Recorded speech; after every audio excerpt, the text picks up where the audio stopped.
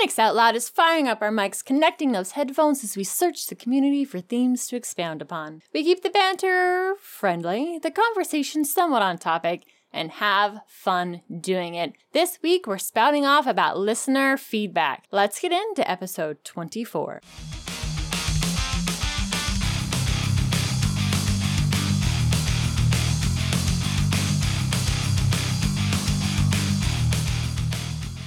Linux Out Loud is brought to you by DigitalOcean and Bitwarden.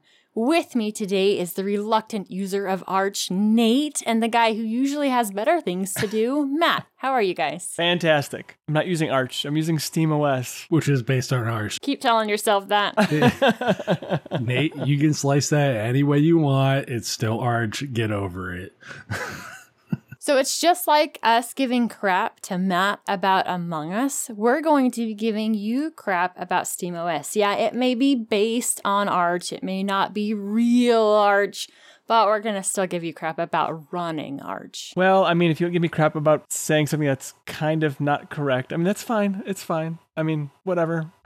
Nate, you can use all the technicalities and what ifs and try to maneuver out of the fact that you're running Arch. It's okay. You won't. If I ever have to use one of those convoluted Arch package management commands, then I will admit to it. But until that point, I am going to firmly keep my foot down saying I am not using Arch. It's because you haven't had to sudo pacman tac SYU a package yet, huh? Tac, alphabet soup. Yeah. Don't worry, Nate. We'll make sure that Steam fixes that for you. I think the moment that happens, it goes OpenSUSE. Well, good thing it's an immutable file system because I don't see that happening very often.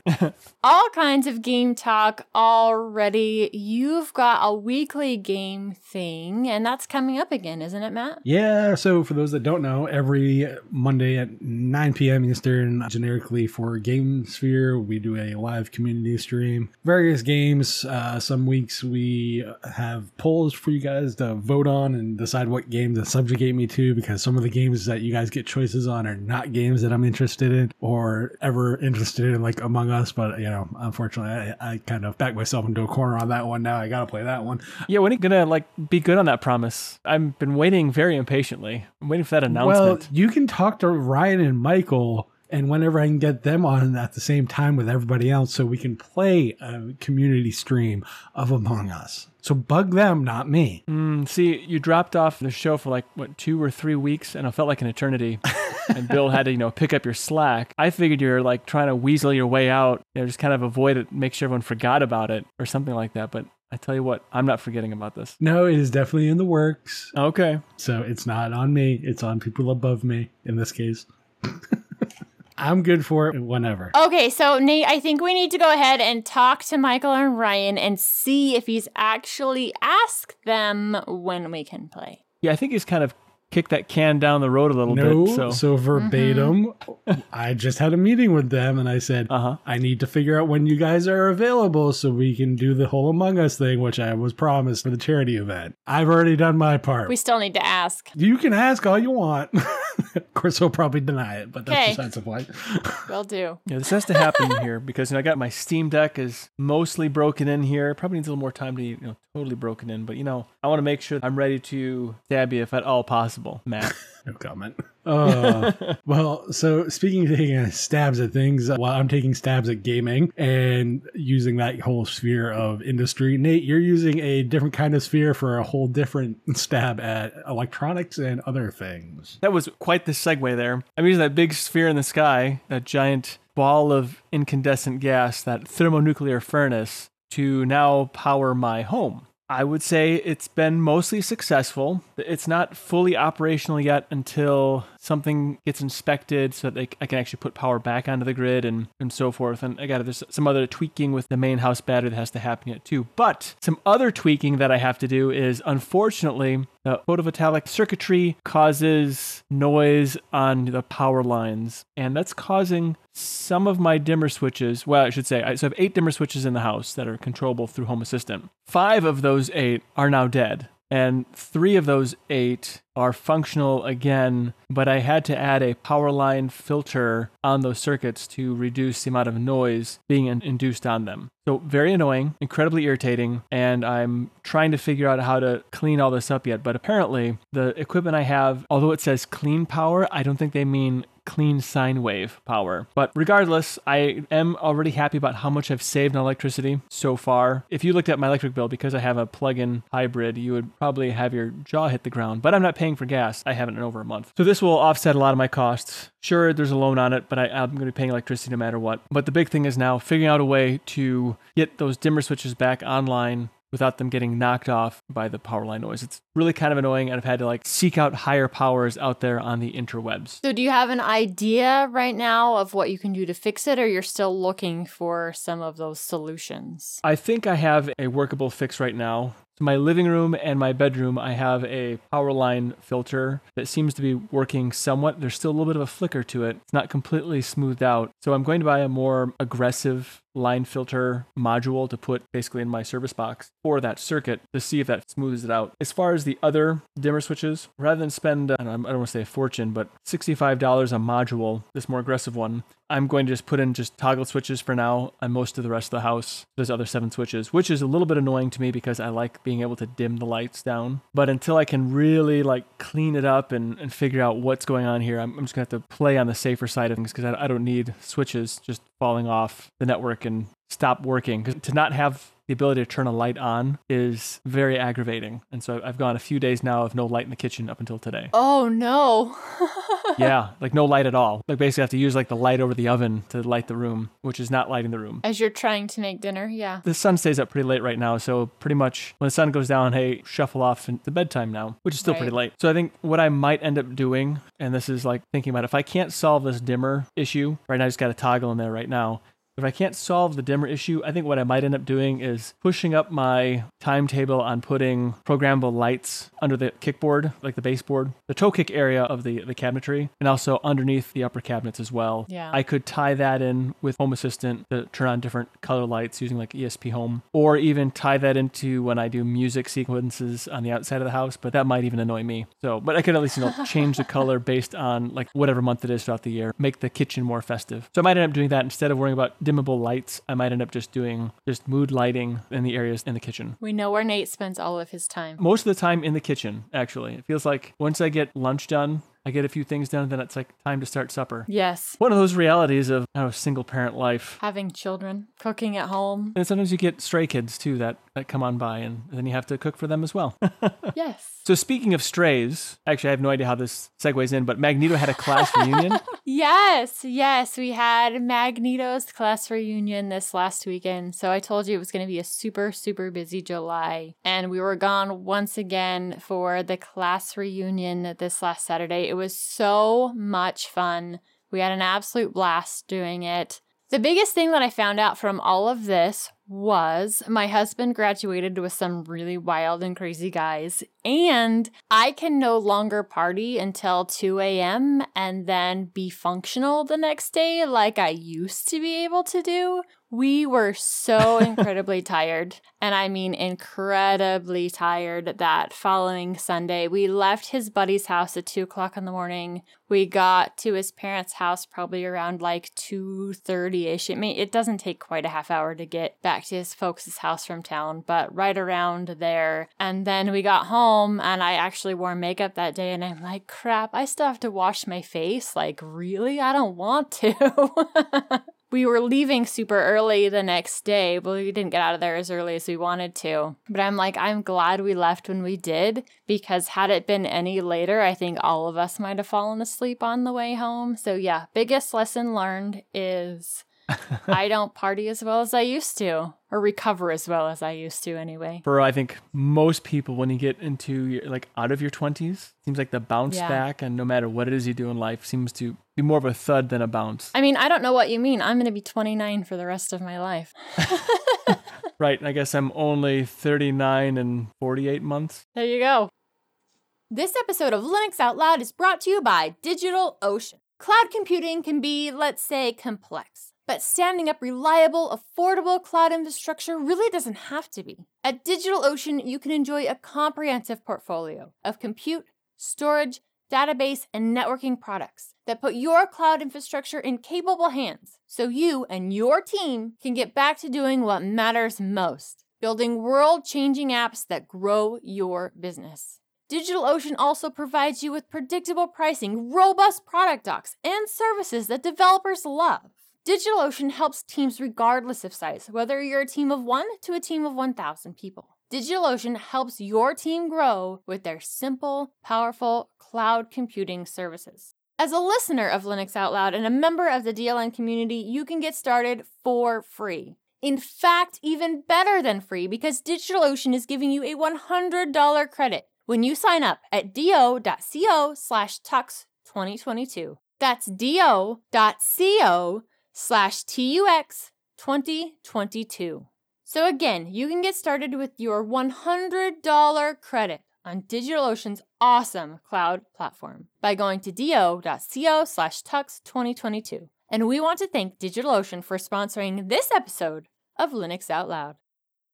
It's been a little while since we've done a full-fledged listener feedback episode, and it is time for another one of those. This first email actually came in pretty recently. It's from Daniel, and he's referencing a previous show way back in February where I was talking about getting my very first VR set. And I quote, "This message is more intended for Wendy, but it can also go for anyone interested in buying a VR set nowadays. I'm also a new listener, so I apologize if I do not know the entire story, as I'm only listening to it right now. You probably already bought a VR headset, but just in case you didn't, I would love to help any way I can. The Oculus Go, which was mentioned in the last episode of DLN Extend, or 95 of Linux Out Loud, this is not the way to go. If you will be playing SteamVR games, unless you're willing to do some extra modification, as it only supports 3DFO tracking, basically, you can only tilt, rotate, and swivel your head in terms of tracking, making it more of a glorified Google Cardboard. I didn't know that. Thank you very much for that little hint." He goes on to say, "And the controller is useless for VR games. Unfortunately, due to the current monopoly in the market, the Oculus Quest 2, or 1 if you can pick it up for cheap, is the only headset that can be recommended for under $500. Thankfully, the Oculus Quest 2 is pretty much better in terms of visuals than the HTC Vive and can be used without a PC with a project called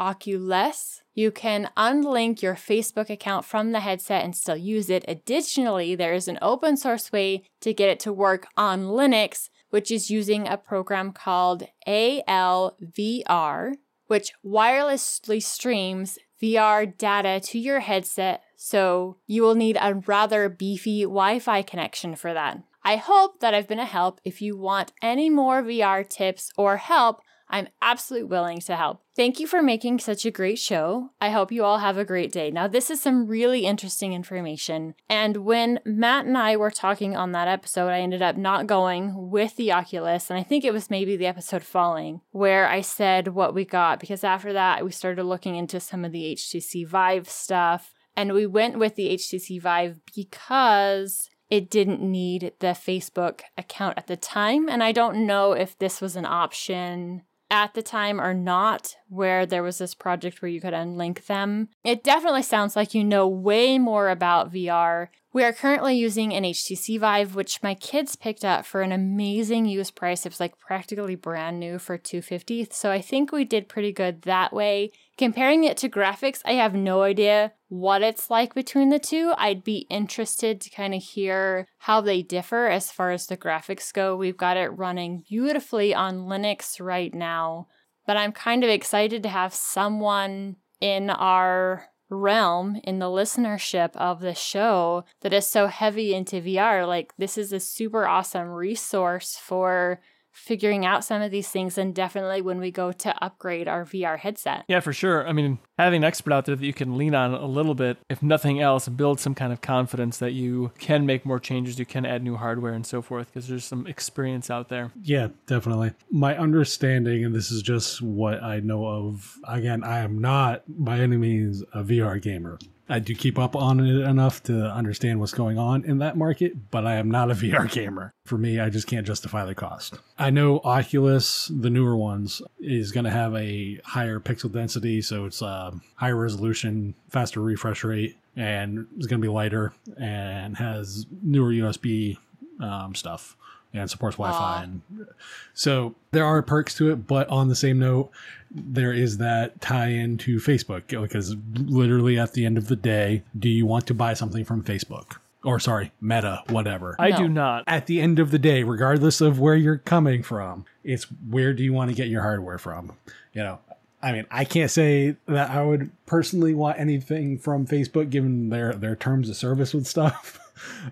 Anything remotely related to their terms of service, you know, going with the Vive is just, for some people, is a better option. The thing with the Vive, though, is it has like the OLED or AMOLED screens. It has the entire laser tracking system there, and it's DisplayPort as opposed to, I believe, HDMI, which is the other one, the newer one for.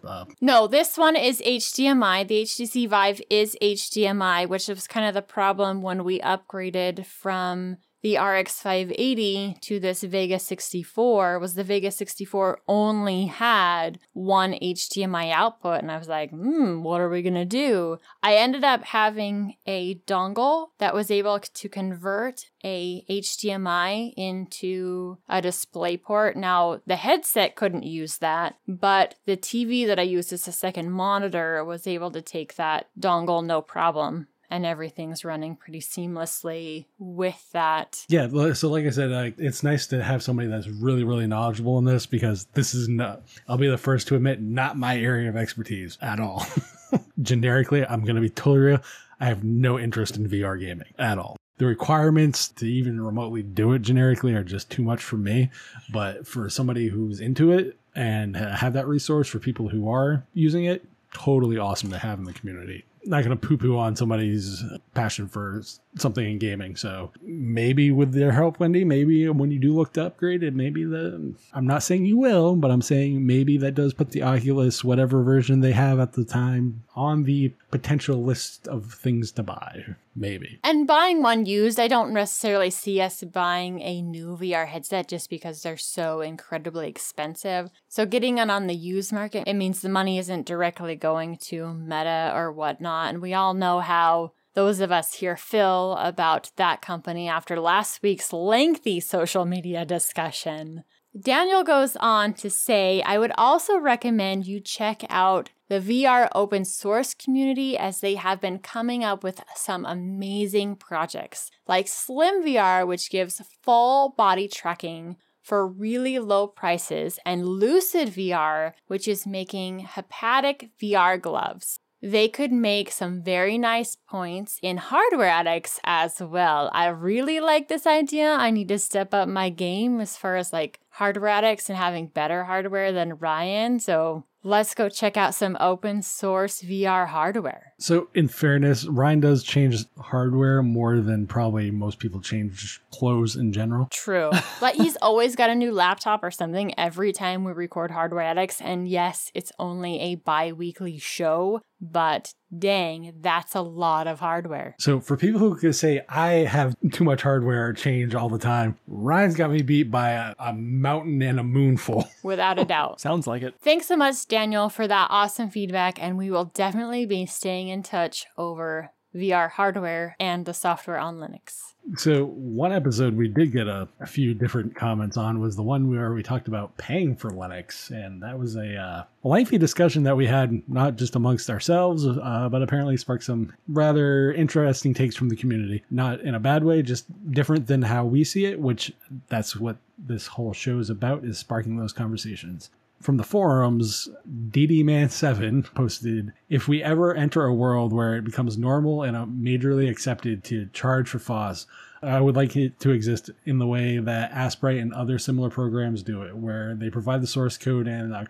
compilation instructions, but also offer a paid binary for those who would prefer to buy an already compiled version. I think this approach is really good, as programs can remain open source. They can remain free of charge for those who need it to be free to the extent that they're willing to compile it themselves. The developers can more easily receive a financial income for their product. My other favorite solution is offering support for paying customers, like what we have seen with RHEL-based enterprise distributions. With options like these, there's no reason why open source developers couldn't make some money back for their efforts without having to rely on donations. So I'm not saying that is wrong. I do agree to a certain extent. However, support is tentative because that depends on what your definition of support is, honestly. The RHEL way of doing it, I believe, and I could be mistaken, it's been a while since I looked at the RHEL license. I believe they do on a per core basis, if I remember correctly. It's been a long time since I looked at the RHEL user license agreement. I know they've changed ever since the CentOS stuff and whatever, but support is one way. I think the problem that we have right now is that we only have really, how do we pay for stuff? Through support. And that's just kind of like a broad, generalized business model of pay for support. Okay, but there has to be other avenues and ways for people to get stuff in, say, software stores and all the other stuff that we have to be willing to look at as well. I know for me, I've paid for things like Krita on Windows. I paid for things like Krita on Steam because just there. I mean, granted, I have it installed through Arch stuff, but I think we have to be willing to stop with the mentality that just because it's free as in freedom and, all the 4 freedoms and open source and all the stuff that goes with that we still have this mentality of I'll just go to the repos and download it, use it a bunch, rely on it, and not kick back in some way, shape, or form, be it time or money or whatever, to a developer. I think that's where the support aspect comes in. Support the application however that is needed, not just, I pay for tech support, basically, which is the generic business model we currently seem to have. I also kind of wonder if tangentially, if things like the KDE Foundation, I think that's what it's called, how they pull in different projects and then they fund those based on all the money they pull in. There's something to be said about those different foundations that support these various projects. I know it's different, but it's similar, but kind of different. Nonetheless, it is another method that I think, not exactly the RHEL or SUSE Linux Enterprise method of support, but it's another way. Yeah, definitely. I mean, if you look at things like the Blender Foundation, this is probably the best example as far as if you want to talk about open source projects. I'm not even going to get into the Linux Foundation. I have enough issues with the Linux Foundation because, they just kind of ignore the desktop end of it. The Blender Foundation is probably the best example of a foundation being supported and a piece of software being developed. Software. I'm not talking kernels and, Mesa and all these other kind of stuff. I'm talking a piece of generic computational software that has a pointy-clicky interface for a very specific task, which is 3D development work. But I think, you got companies like Ubisoft, much as people like to complain about companies, they're kicking back financially to these things. Another one's OBS. They're financially being built into a community. So OBS is built into the gaming industry as a whole. These companies are realizing that it's being used, so they kick back to it. And I think financially, so that developers can get paid to actually continue to develop this, because at the end of the day, these businesses are looking at it from a business sense, and it's going to help their bottom line in one shape or form or another. So if they kick back $100,000 to a developer to go develop some software and they see a ROI of 10 times potentially, they're not going to care. I think that foundation mentality is also a good way of looking at it too, because like you mentioned, you also have things like KDE and stuff too.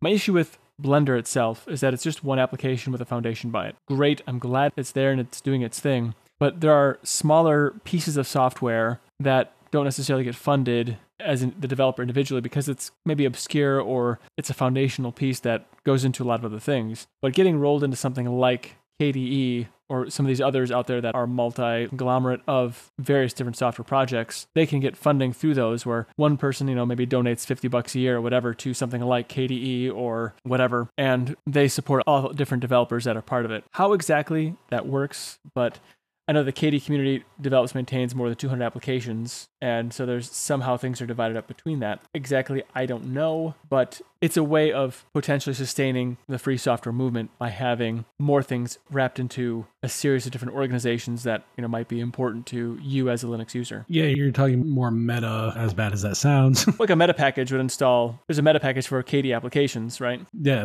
so there's like a meta organization that will say for creative, so they would take care of like, video editors and however you want to divvy up that structure.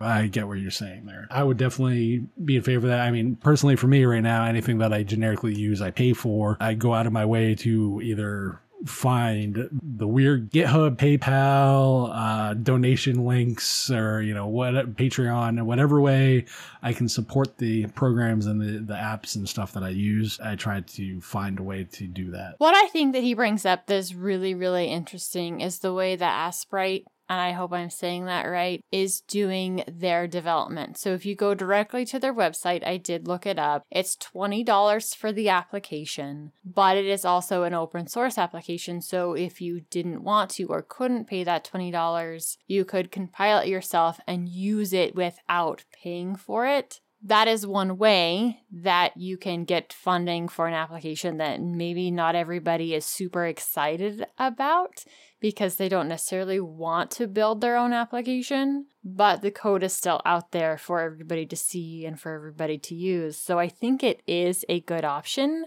They do have their application on Steam, so if you were buying it and wanted to use it on a Linux system, you would get it directly through Steam, which is how Credit is doing it in some ways. They've got it available on Steam, they've got it in the Windows Store, and there are more avenues than just the average person having to donate, because like Nate was saying, not every project can be as big as Blender and as big as OBS. Yeah, they didn't start out massive. They had to get to a place where there was larger companies backing them. Most projects won't get there. Most projects will not be in a state where movie companies are like, hey, we absolutely need this project and we're going to fund it. So what are other ways that they can keep going? And I actually think this is a really smart way to do it. Yeah, I'm totally for seeing more open source applications on things like Steam, or I know a lot of people like, oh, well, they're charging for applications. By all means, let them. If that means I have to go to Steam and, do I know I can go to a package manager and get insert application here? Yeah, awesome, cool, if I need to.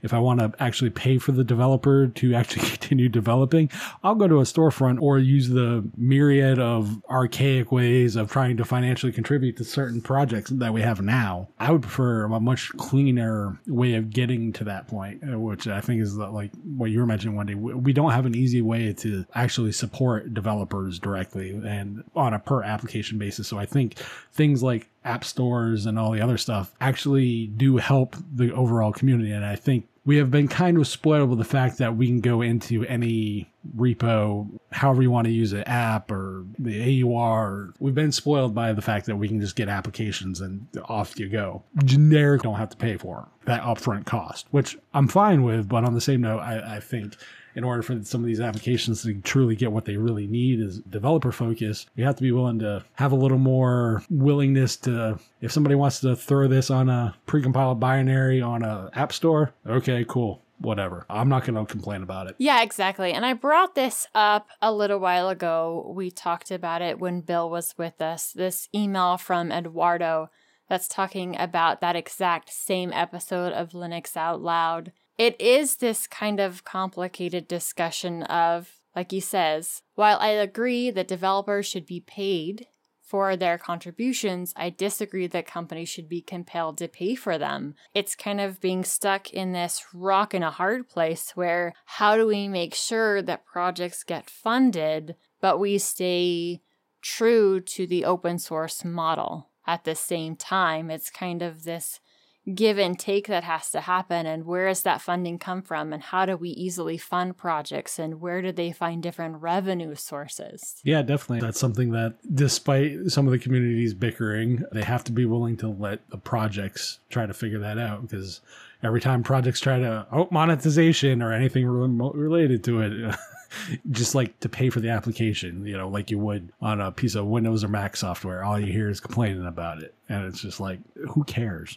If you pay for it and they still give you source code, who cares? If you want the binary and somebody else hasn't built it from the source code, or you haven't gone out of your way to find it, then go pay for the app. I don't see the big deal about it. I know a lot of other people do because they see the cost as a financial barrier to entry, and I get it. I do pay for software for Linux, and I like that I get a demo. I can try it out, and then if it does actually work for me, I have no problem paying for it. But again, I've had no problem paying for Linux from the very start.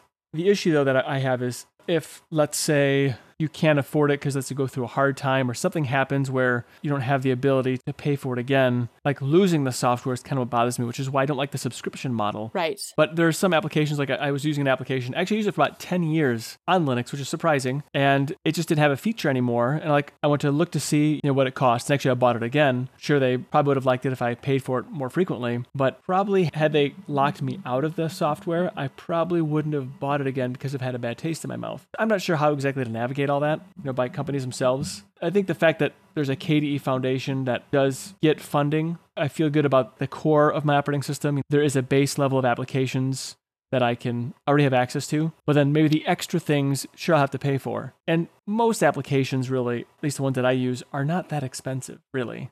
It was a PDF editing application. It was like PDF Studio. It was like $70. And then, it's good for a couple of years, I guess. Something like, I bought it a couple of years ago again.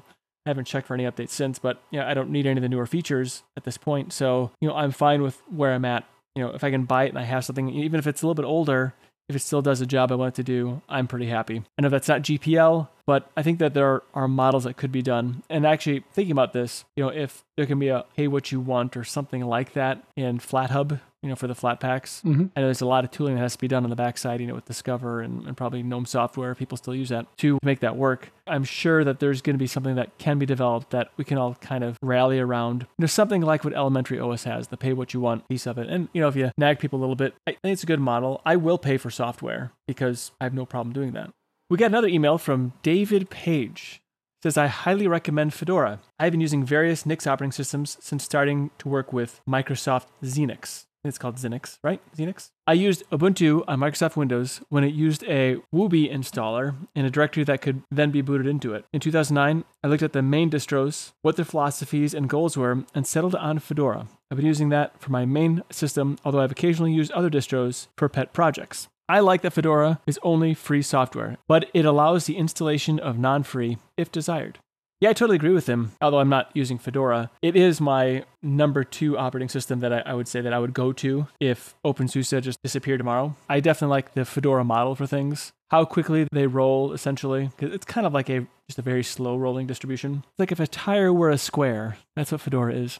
And the fact that they are staying on the cutting edge of technology, implementing new things and whatnot, which can be problematic for some. But I think Fedora is pretty rock solid, and it's been great, especially since they use the OpenQA now, since OpenSUSE kind of helped out with Fedora. It's pretty much been great since then. I think this feedback came when I had freshly installed or was thinking about freshly installing Fedora on my main system. And while I am back to using Manjaro as the one I constantly boot into on my main system, Fedora's still here. I should probably jump into that one and update it because it's been a while since I've been into that drive. But I am currently still using Fedora 36 as the daily driver on my kitchen system. It runs so smoothly, it runs so clean, and it is one of those really nice operating systems where it comes fully open source, but it's pretty easy to find the steps to add the non-free software to it. I typically have to in order to have everything that I need. As we've talked about, I do like to pull some of the proprietary drivers from AMD in order to use OpenCL and Darktable, but Fedora's pretty nice. I like so many of the things that it has to offer, and it has been my daily driver in the past on my main system, and eventually could be the daily driver on my main system again. Pretty rock solid. I love all of the things that they do, just like many in the community do too. So I also think on that same episode, when you mentioned Fedora, I just said, yeah, not for me. I think the comment is kind of twofold there. I have I don't want to say love-hate with Fedora. It's just, it doesn't fit my use cases.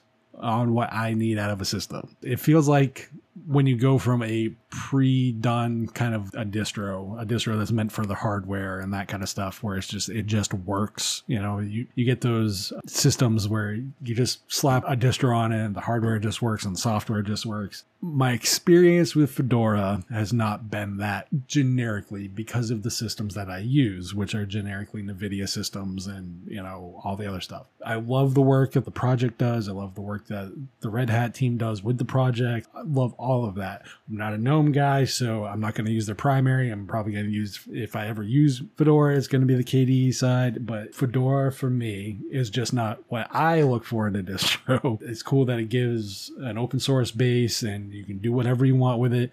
But really, because the way I look at Linux is that everything generically is an open source base and you can rip and move and tear out whatever guts you want and don't want anyway. So it doesn't really matter. That's what the package manager is for. But you like stupid package managers, though, just to be fair. Also, to be fair, I don't actually prefer to use the actual terminal either, Nate. Oh, that's right. Probably because it's such a convoluted package management system, so that's your excuse on that, right? No, because even in Ubuntu, I don't use apt from the terminal. How do you manage your systems remotely? Because I don't worry about managing my systems remotely, because every system's got a different OS on it, because I tailor the OS to the system instead of trying to tailor the system to the OS. Square in the square and not square in the circle. All right, whatever. Says the guy running Linux, Arch, by the way. And I don't mean You're right. me. That's the only one I don't administer remotely, because I don't administer that machine. It administers itself. Yeah. It's an appliance. It's a toy. Nate, got to remember how I view computers. They're all appliances. Sure, I guess. Yeah. This episode of Linux Out Loud is sponsored by Bitwarden. Bitwarden is the password manager that we use and trust.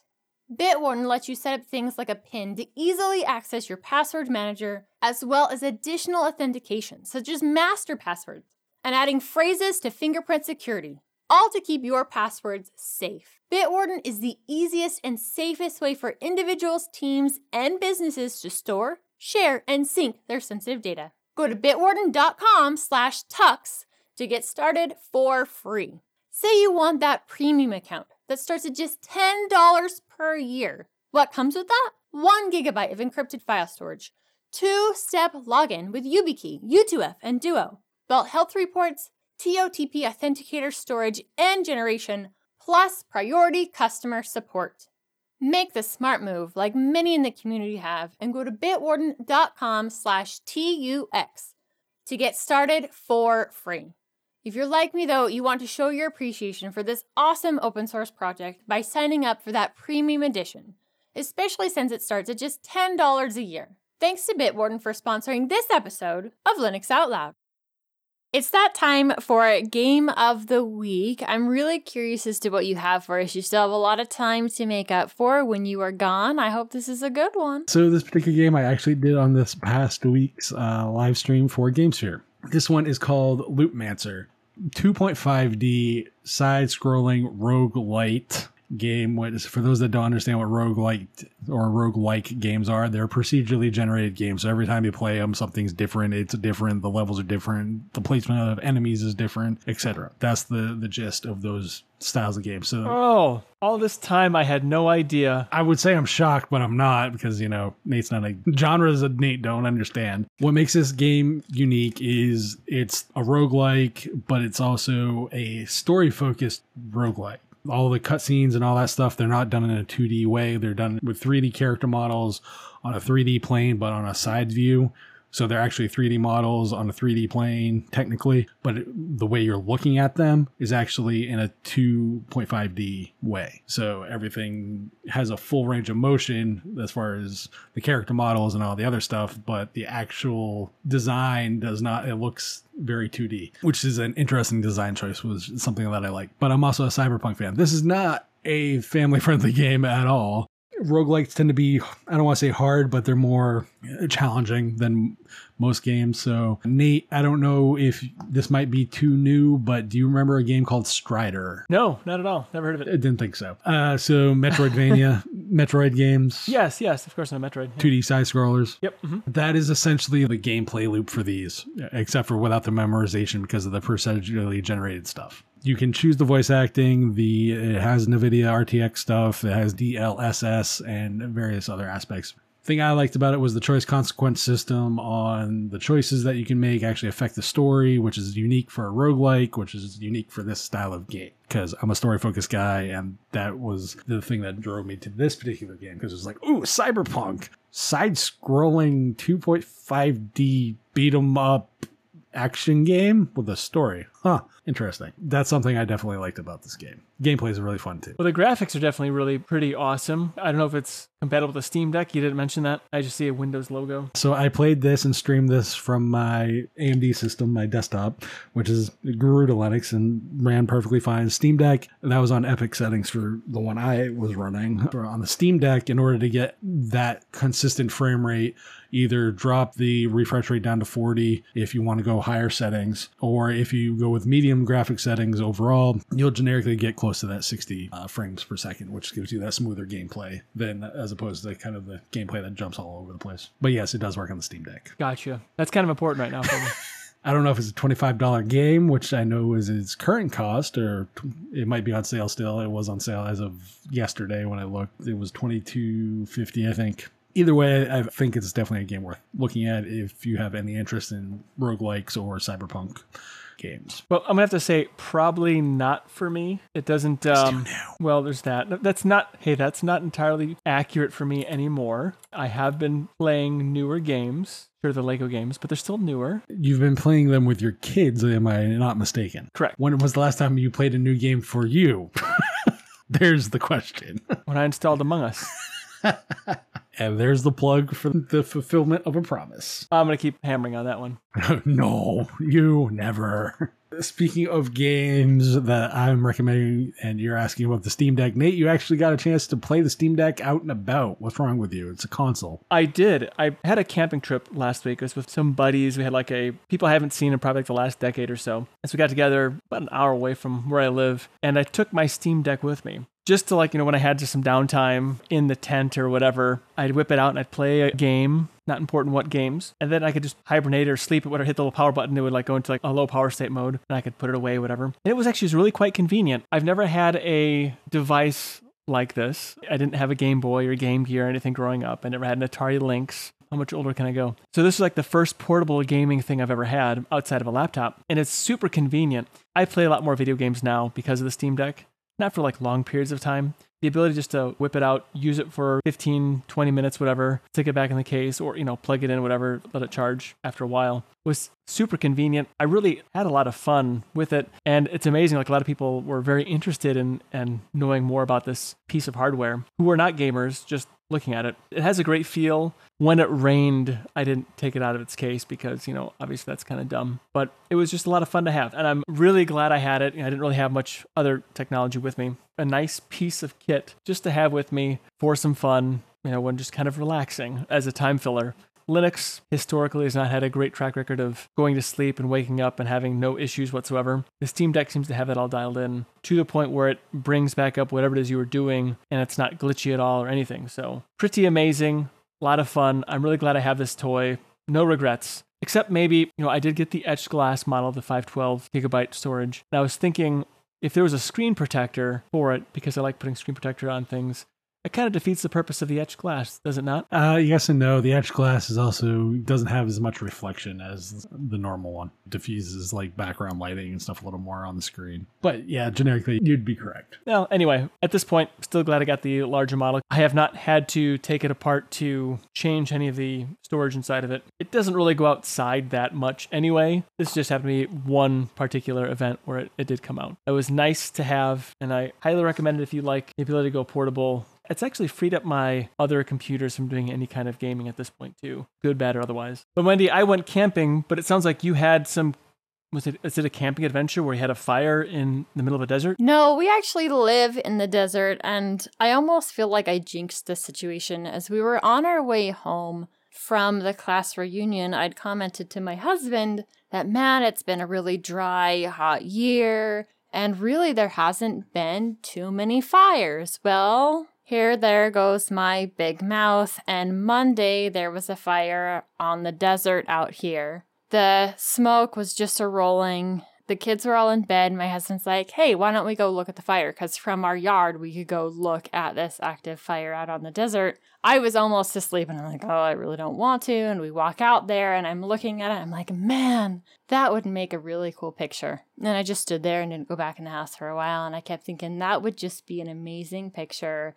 That won't be like that tomorrow. If you don't go get your camera, you're gonna miss it. So I went in and got my camera. Now these needed to be long exposures. It was pretty late in the day at this point. Like Nate was saying, it's summertime, so we have pretty long light at this point.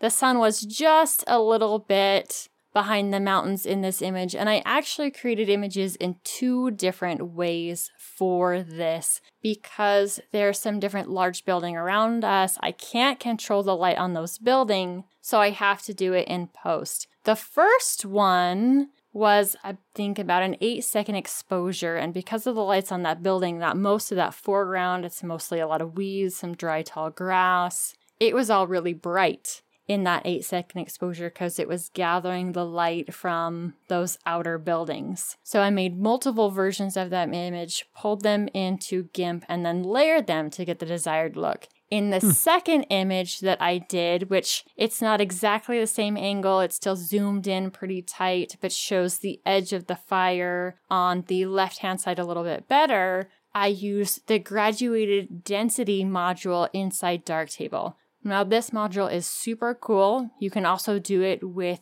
a different filter if you've got one. I have some, but they just didn't quite fit the job that I needed it to do because of the line of that grass. The line of that foreground was just a little too close, so I still couldn't do it in camera the way I wanted to. So I turned on this graduated density filter, set it for pretty dark, I think bringing it down 3 stops, and then it was still bleeding into my fire because that was so close. So this is why Darktable is so amazing in its functionality and how awesome it works. So I was able to go ahead and set a mask and say, I don't want any of this area affected, so only use the graduated density module inside this section of the image. Even though I was able to do the images in 2 different ways, I still ended up with what I wanted, where the foreground gets darkened and the focus can be the fire that's going on in the background. Well, I definitely want to see this photo whenever you're ready to publish it, because it sounds pretty cool. The version that I did with GIMP and multiple layers right now you can find on Mastodon and my Pixelfed pages. I will post links to those in the description, and I'll probably go ahead and drop both versions of those images on the discourse form with all of the show notes and say, this is the image that I processed this way, and this is the image that I processed that way. And really, you won't be able to tell the difference between the 2. And there are 2 different ways of processing. It's really nice that I have all of these tools and can do this in different ways. How much time do you think you're going to spend on the post-processing of the photo to get the desired results? The one using GIMP took me a lot longer because I ended up exporting 3 different versions of the image and pulling them together in post. Whereas the one that I did directly in Darktable took a lot less time because I didn't jump programs and I wasn't trying to blend them together. So I say the Darktable only version was a lot faster. I probably had it fully edited inside 15-ish minutes. And the other one probably took me 30, but that was also the first one I did. And some of that time, especially if it's the first image you're working on in a project, is deciding how do I want to process this? What did the image raw come out looking like? And what do I need to do to it to have the final look that's desired? So there's a little bit more processing time and just figuring out what you want to do with the first one in a batch. Would you ever consider doing like a video of what you go through to do something like this? Yeah, I could definitely do that. Throw up a video of what it took me to process this image and get the look that I wanted. That would be great for Camera Corner. Hey, maybe I should actually get that show up and running, huh? Yeah, maybe. Now it's your turn to toss in your 2 cents on today's topic. Hit the discourse form, drop us a line under this video or on the contact form by visiting tuxdigital.com/contact. If you'd like to hang out with us on our preferred social media, see the links in the bottom of the show description. Find other great shows like Hardware Addicts, GameSphere, Linux Saloon, and so much more at tuxdigital.com. Show off your love for your favorite podcasts and shows by visiting Tux Digital merch store. Grab yourself some awesome swag like the gamer-centric I Paused My Game to Be Here shirt, or join Team Wendy with some Sinister Wendy swag. As always, we thank you for joining us. We'll be back next week with another awesome episode of Linux Out Loud. Until then, keep the banter friendly, the conversation somewhat on topic, and have fun doing it. Unless you're talking to Nate, then be mean. I'm the good one.